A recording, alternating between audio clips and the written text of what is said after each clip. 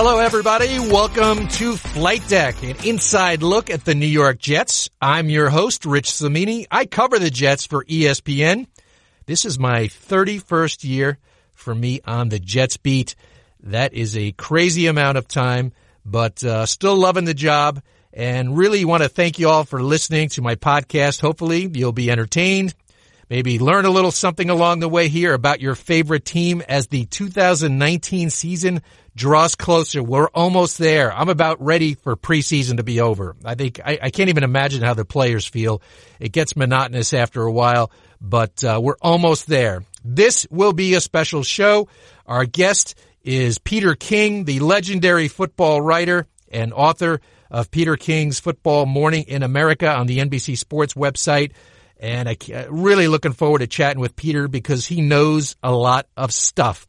In the third quarter, we'll do our Twitter Q&A. And, of course, in the fourth quarter, I'll share an annual press box tradition that sparks intense, I'm telling you, intense competition among the writers. For now, it's the first quarter.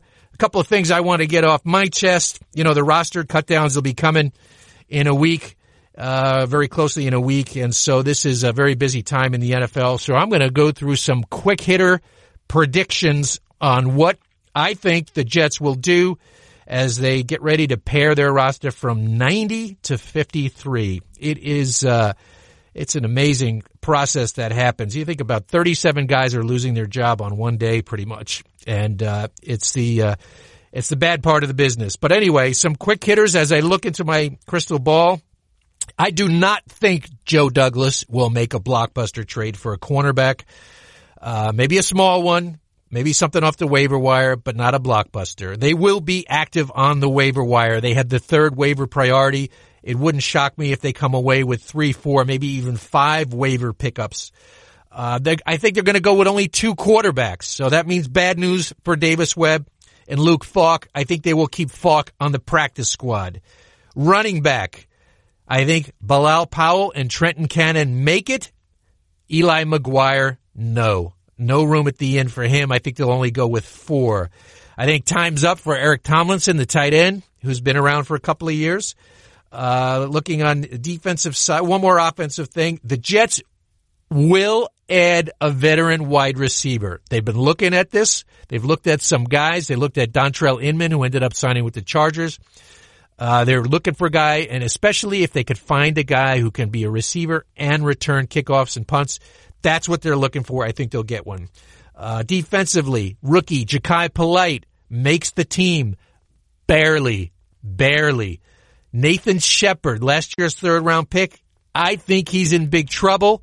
I think the scholarship might be up this year on Nathan Shepard. There's been some chatter about Steve McClendon.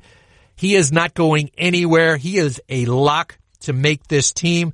Adam Gase said so this week. He said, quote, no chance they're moving on from Steve McClendon. I think punting-wise, there's a quote-unquote punting competition. I think they're going to stick with Locke Edwards. I think he's got a strong supporter in special teams coordinator Brant Boyer, and he's also a pretty good holder. So I think they're going to stick with Locke Edwards. They're going through a lot of field goal issues now, as we know. I don't think they want to change 2/3 of their operation, holder and kicker, so I think they'll stick with Edwards. And we're going to end with the field goal situation. Taylor Bertolette, you know, he did have a rough go last week in Atlanta, but he's had a good week of practice, according to Adam Gase. They think he's been consistent in practice. So I think he's got I don't want to say, he's got a decent chance at winning this job. I think it'll come down to Saturday night against the Saints. If he nails it, then I think they could open the season with Taylor Bertolette. That's the end of the first quarter. Second quarter coming up with Peter King. Welcome to the second quarter at Flight Deck.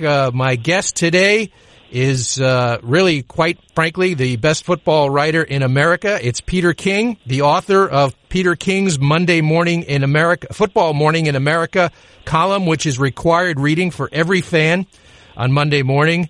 That's via the NBC Sports website. And he's just back from a training camp tour that lasted 24 days, 23 teams, 22 stops, and 116 people that he interviewed. That is amazing. And Peter, thanks so much for being with us today. Hey, Rich. Happy to be with you. How are you? I'm doing great, Peter. We chatted a couple of weeks ago. It was at Jets camp, so I guess that was very early in your journey this summer, correct? Yeah, I went to Denver first, then I came back. I live in Brooklyn. I went to Denver first because they were the first one to open. And then I started on the East Coast. I started at the Jets. It's interesting. I had to make a decision because of logistics. I had to make a decision whether to go to the Giants or the Jets and then head down because I had a couple of kind of solid dates that I had to make down the coast. And so I could only go to one team early. And I just had this theory that the Jets were going to be really interesting. And they were. They were interesting. And they are interesting. And I remember being on the sidelines at camp talking to you and just looking around and at the abundance of stories. There's Le'Veon Bell, trying to get used to his new world. There's Greg Williams screaming at everybody on defense. Right. The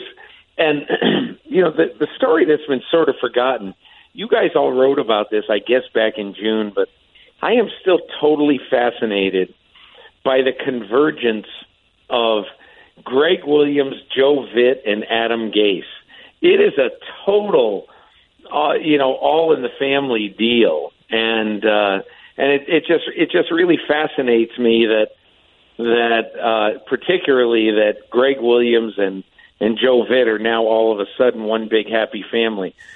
Quite frankly, I'm a little dubious about the one big happy family part of it. Yeah, Greg Williams' son is on the staff there, and of course everybody knows that Joe Vitt is Adam Gase's father-in-law. So it's like a lot of tangled web of connections there. But what was your vibe when you left Jet Camp? What kind of vibe did you get after talking to people there about the upcoming season? Well, I think, Rich, when I look at this team right now, I think they're going to be pretty good on defense. And, to me, I do think the Avery Williamson injury is a tough one, because of the role he was going to play. But I think in general, the thing that would worry me the most about this team right now is the offensive line. And I'm not telling you anything that you or any Jets fan doesn't know, but there's a difference in what Le'Veon Bell had in Pittsburgh, which was a top 5 offensive line and a top 5 offensive line coach, in Mike Munchak. And now he goes to the Jets and he goes to a bottom 5 offensive line. And I don't really know much about, not only about all these new guys on the line and all these, and the new offensive line coach, who's on his 3rd team in 3 years, but you just sort of get the feeling that if somehow, some way the offensive line is okay, this is going to be a pretty good team. This should be an above 500 team. But that's a big ask based on what I think we all think now, which is that, I really question whether the offensive line is going to hold up. And I think for Le'Veon Bell to be great, as any running back would tell you, he's got to have a really good offensive line. But overall, I got a good vibe out of the Jets. I really felt strongly about Sam Darnold, as everybody there does. It's almost nothing but good news. Rich, it was really interesting. When I went to talk to him, I had met Sam at the scouting combine, but when he was coming out, but I was just a face in the crowd to him. He wouldn't have remembered me at all. But what was really interesting, he walks up to me when I'm going to talk to him, and he goes, "Hey," he said, I want to tell you, I really enjoy your podcast. I listen to all the quarterback interviews on your podcast, and they're really, really interesting. So he's got a little bit of awareness to him, as I'm sure you guys know. And he's one of these guys who, you can tell he was raised right. You can tell. I said something to him. You remember clearly at Detroit last year, and I forget who tweeted this out, but it was one of the most interesting tweets that I saw last year. Remember when after the game last year, when Sam's parents were standing outside the locker room, and here comes Josh McCown, and the mother gives Josh McCown a bear hug. And it's just, I said that was fantastic, and I told him, and he goes, "Hey, listen, Josh was unbelievable with me, to me, and there's no way I'd be where I am today without Josh McCown." Yeah, that was actually my tweet, Peter. I was standing right there. It was good. You, Rich. Yeah, I had my camera ready to roll, and I took the video, and I got more views on that tweet than I think on any tweet I've ever had. It was, you hit the nail on the head. It was just a really cool scene. It was like Josh was part of their family, the way they hugged him. And yeah, Sam. So you're buying the Sam Darnold stock this year, I take it, the way you're talking. I am. I mean, I don't know yet. I don't know. I mean, he just. It's like asking me, "Am I buying the Jimmy Garoppolo stock?" Yes, but he's only played 10 games, so how do I know? I don't know, but I'm very, very bullish on Jimmy Garoppolo. I'm bullish on Sam Darnold too. I just need to see it for a longer period of time. And that is what I think, Rich, there's something good and there's something bad about the length of the NFL offseason.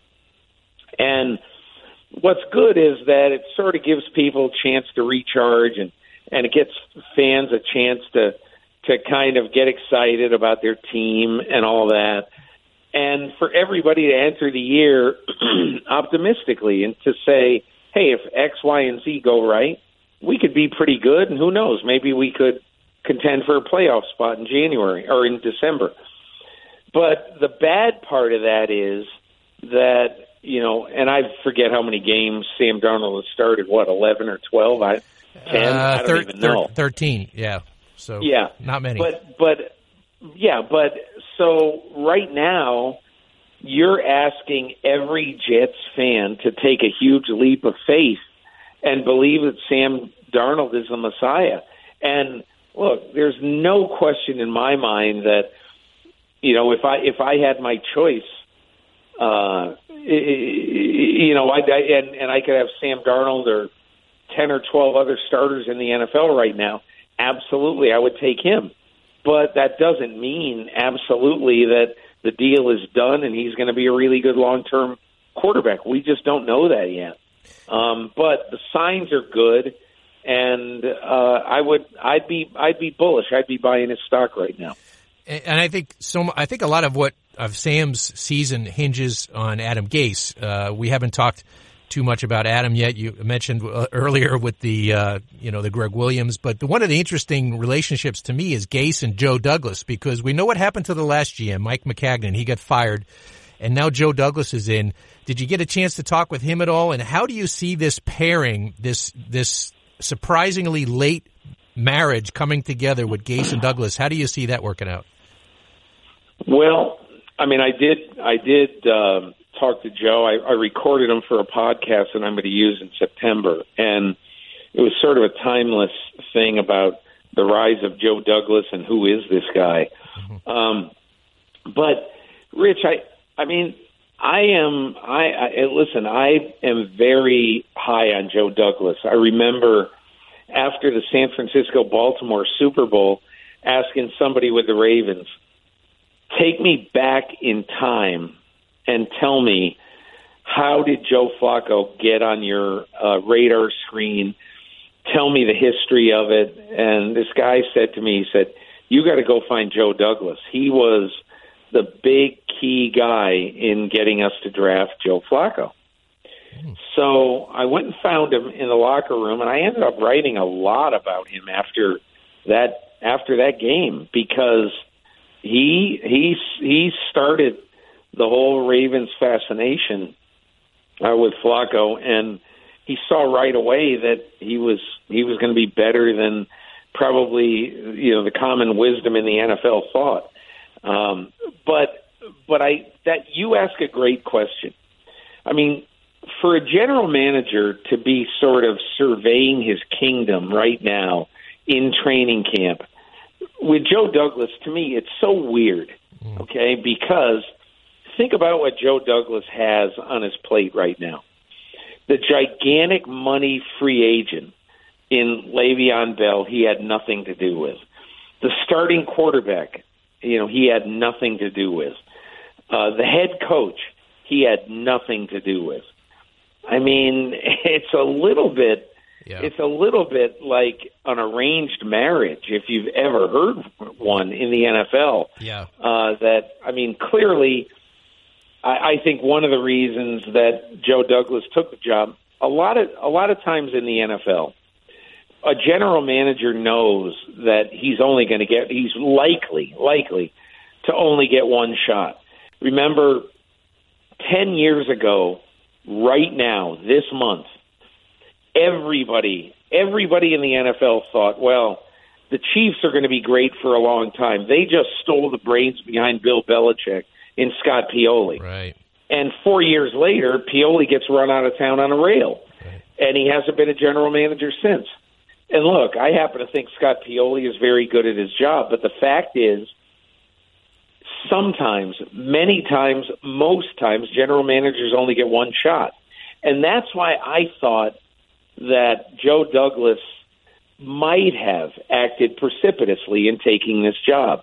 If you're only going to get one shot, and you know that if after the 2019 season, if he stayed employed by the Philadelphia Eagles, Joe Douglas would have been the hottest GM candidate on the market, most likely. Right. And, man, wouldn't you have wanted another chance, a better chance?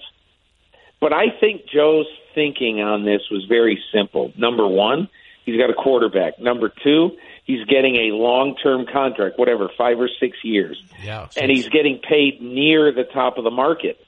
So if he's got a quarterback, if he's got an ownership that totally believes in him, if he's got a head coach who wants him, and if he knows that if he's got to make a change with the head coach, he's going to be the key guy in picking the next head coach.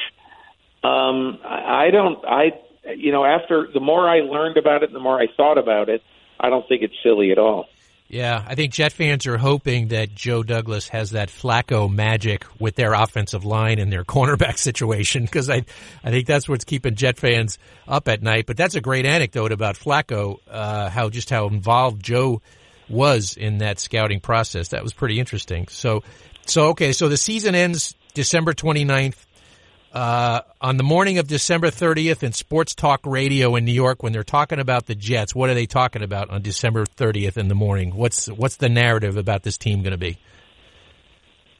That they're on the right path. Mm-hmm. That they're absolutely on the right path. They have a bright young general manager. They've got a quarterback who long-term we really think is going to be our guy. We got the kind of defensive team leader in Jamal Adams that you can build around for a long time. We have a few other, excuse me, Rich, we got a few other pieces on defense. We need more pieces on defense. We need a franchise tackle. We need one more wide receiver. And I think we're going to get at least one more year out of Le'Veon Bell. Mm-hmm. So I think people, and look, I could see, if everything goes right, I could see the Jets making the playoffs.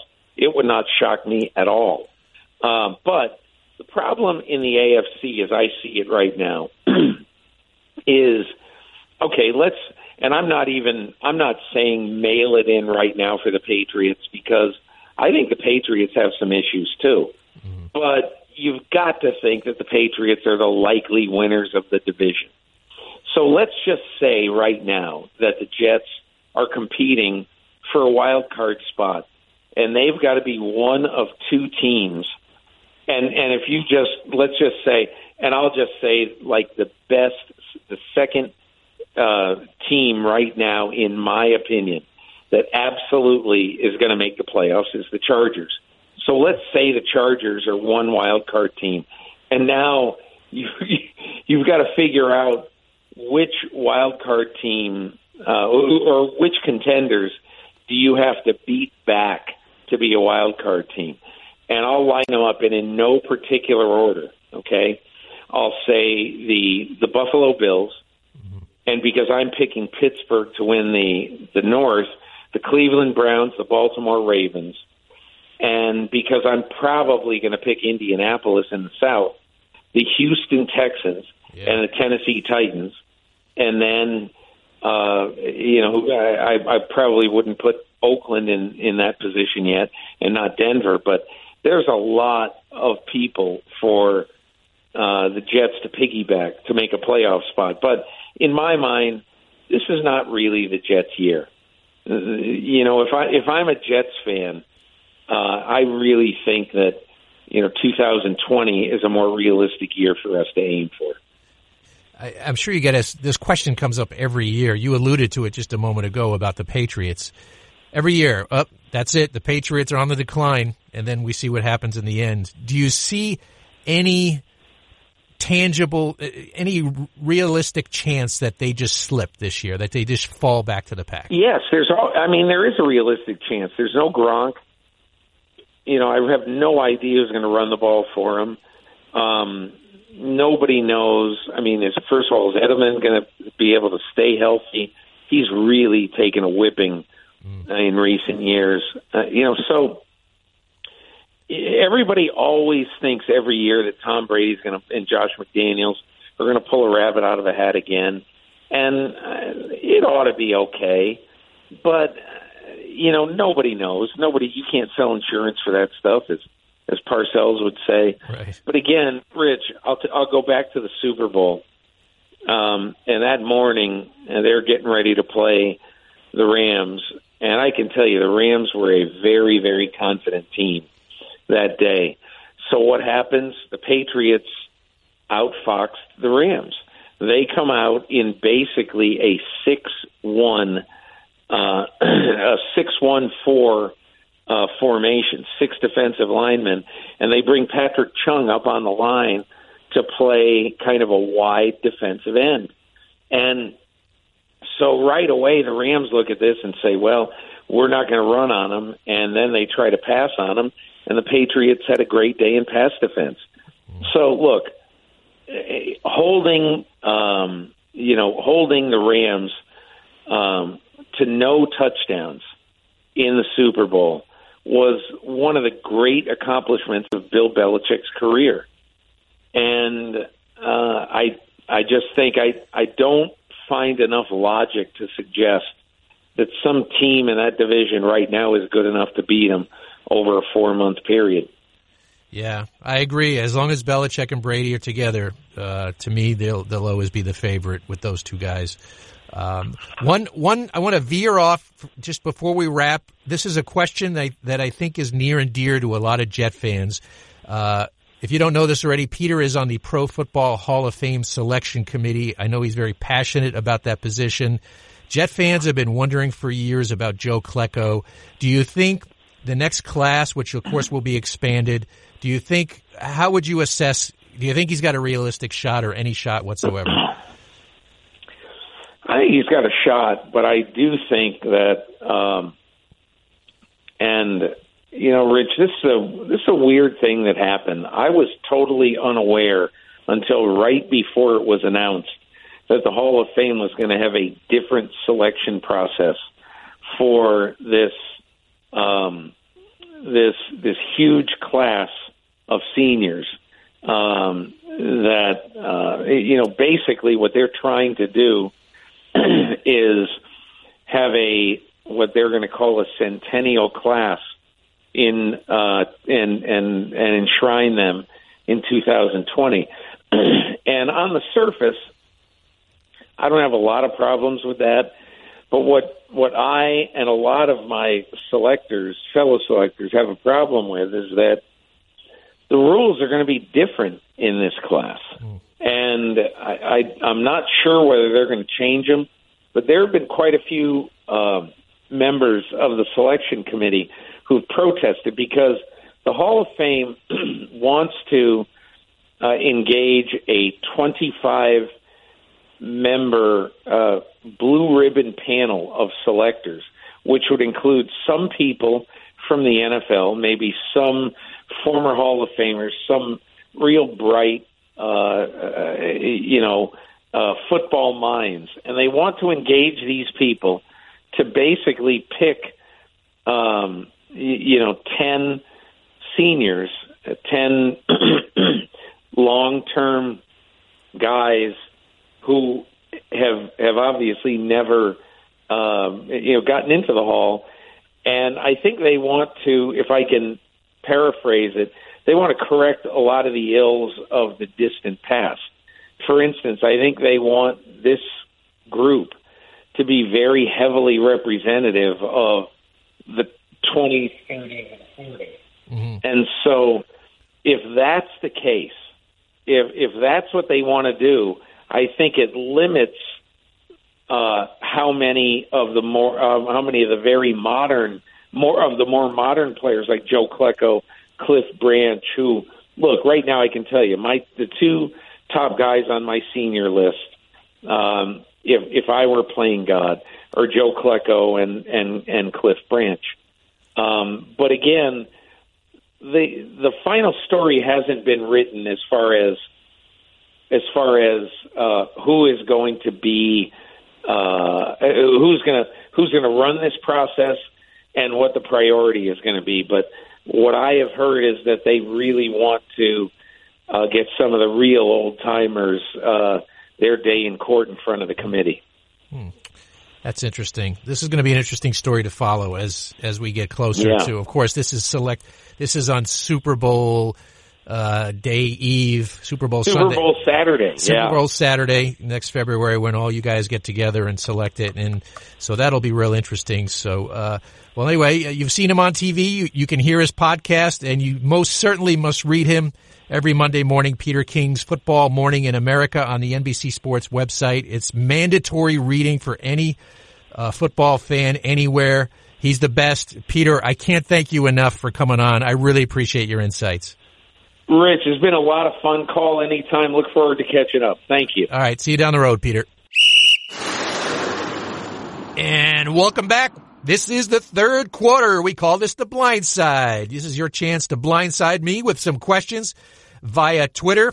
And I'm not just saying this. I looked through the questions this week. These were the best questions we've ever had. So I'm going to try to squeeze in as many as I can because they were so good. So pardon me if we go in a little bit of a rapid fire here, but I want to try to get as many in as possible. The first comes from I'm going to botch this name, but at Guarin Camargo. How bad are the issues at linebacker and cornerback in terms of affecting the team's dynamic?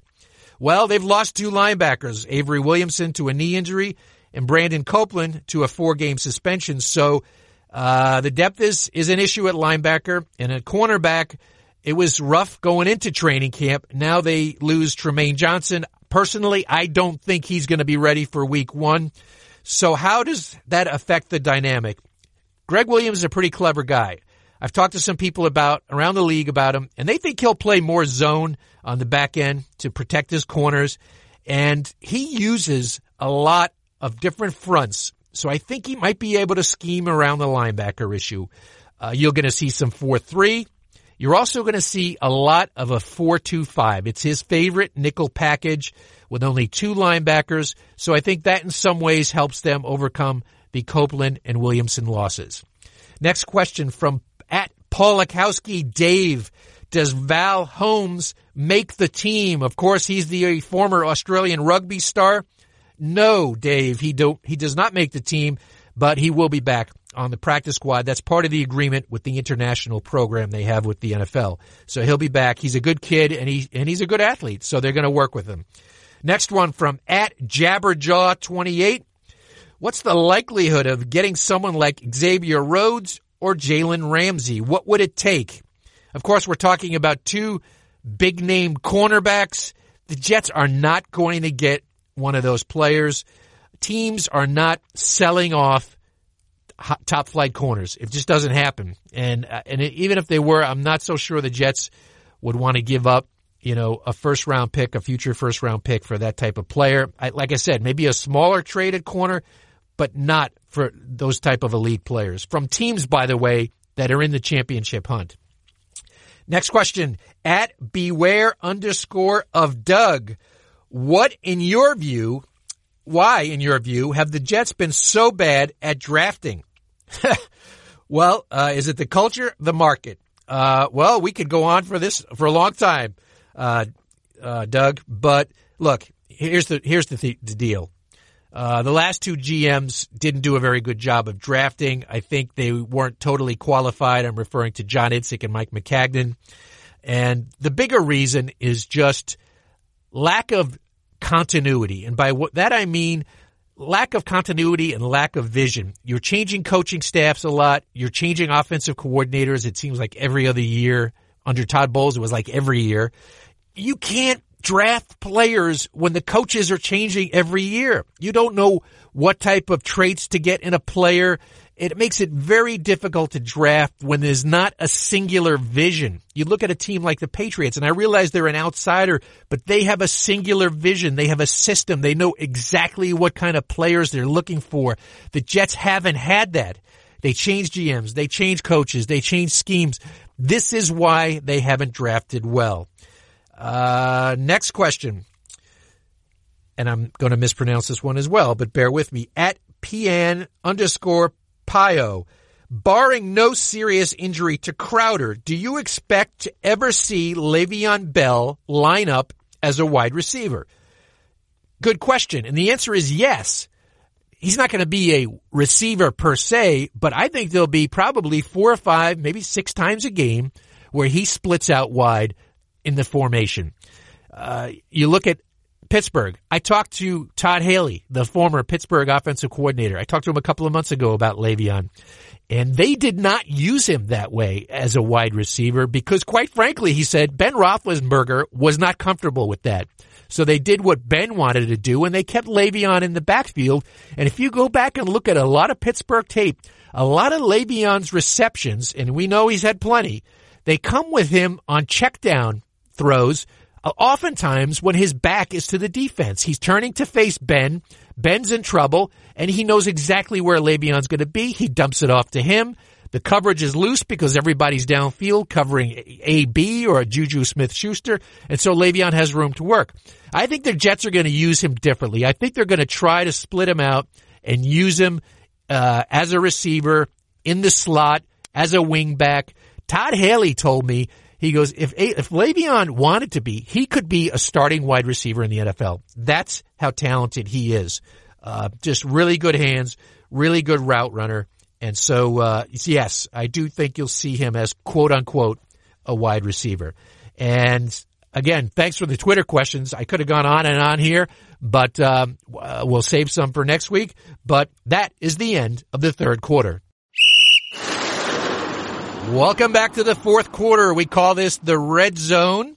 We're close to the end, and I try to shake it up here each week. Either I get a little nostalgic or talk about what's going on in the press room. This week I'm going to talk about the press room because this is a very important week in the press room. Those people covering the Jets.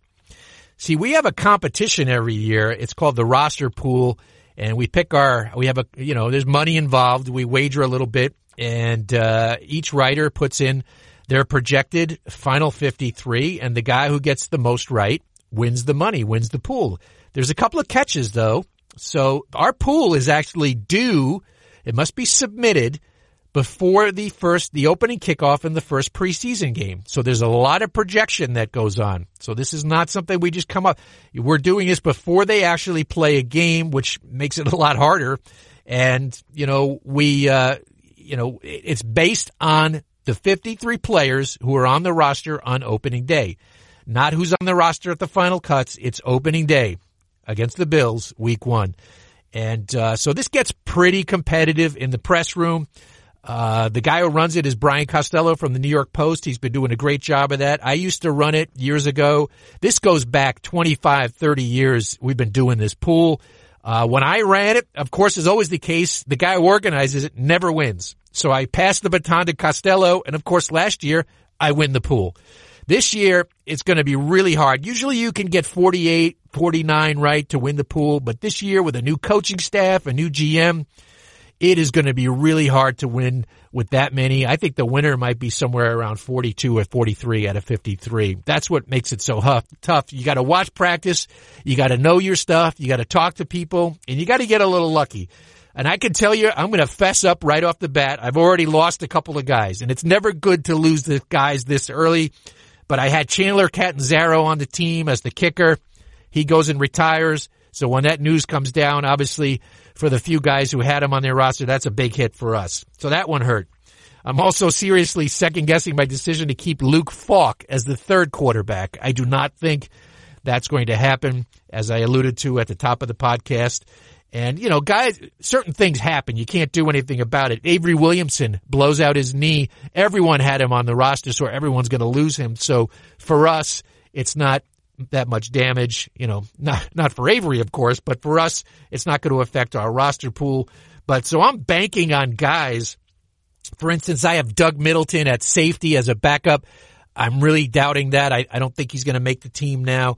The cornerback situation was just like throwing darts against the wall. I mean, that was a total guess. I have Tremaine Johnson, Darryl Roberts, Brian Poole, Perry Nickerson, which I have questions about, and Kyron Brown, who's been injured.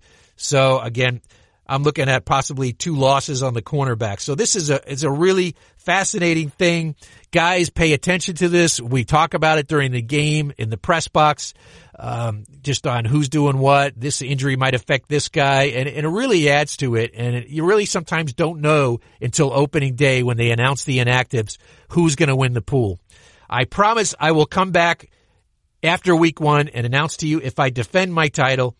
And but right now, I'm kind of doubting it. I think there's going to be some others who outdo me this year, but we'll see. But anyway, thanks for tuning in again to Flight Deck this week.